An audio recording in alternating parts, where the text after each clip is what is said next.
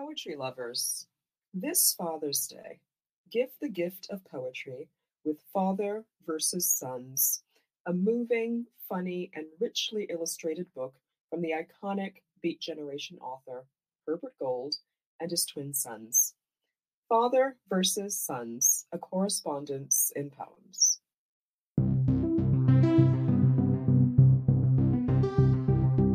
Aloha, I'm Brandy Nalani McDougall, author of The Salt Wind, Kamakani Pa'akai, and Aina Hanau, Birthlands, and Poem a Day guest editor for the month of May. I hope that you enjoy today's offering brought to you by the Academy of American Poets.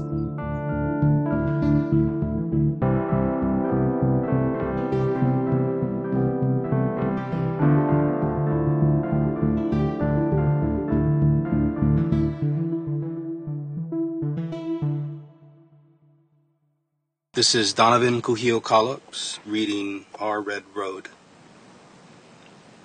This morning I didn't even honi you when I came in. I just walked right by your shallow breath, your eyes shut in the living room, and that bed stuffed with pulu, and all the blurred words projecting onto the backs of your eyelids. Ke ala nui ma'awai ula a Kanaloa. I organize your prescription bottles like ki'i along the edges of the kitchen heiau and try to remember how long it's been since you strung a sentence together and draped it over my shoulders. I grew up Mountain View, and I can always see Mauna Kea and Mauna Loa same time. In the afternoon, I thicken your drinking water, obsessing on what you'll want for the road, and pack some pa'i'ai ame ka'i'a, bundled guesswork disguised as intention once the oceans open up. I keep a version of you in my pocket that asks, maybe this red road is not mine, but ours, boy. So make some food for you, too. In the evening, I sit you up and our eyes trace the octopus's footprints, moonlit in the yard grass. You smile and gulp the thick water, and I keep obsessing about which mu'umu'u you'll want to wear in the va'a.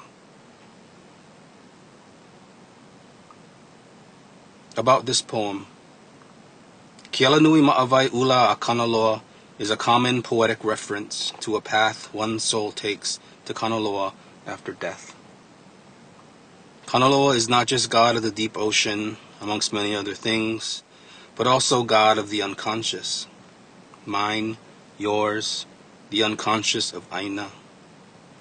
It's the infinite space waiting under the membrane of life, feeding or diminishing us, as those that came before us return.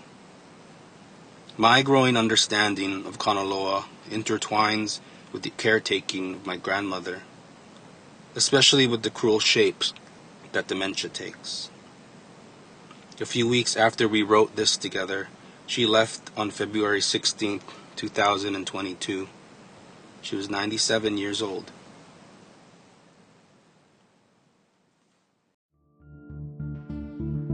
Poem a Day is the original daily poetry series featuring new poems by today's poets.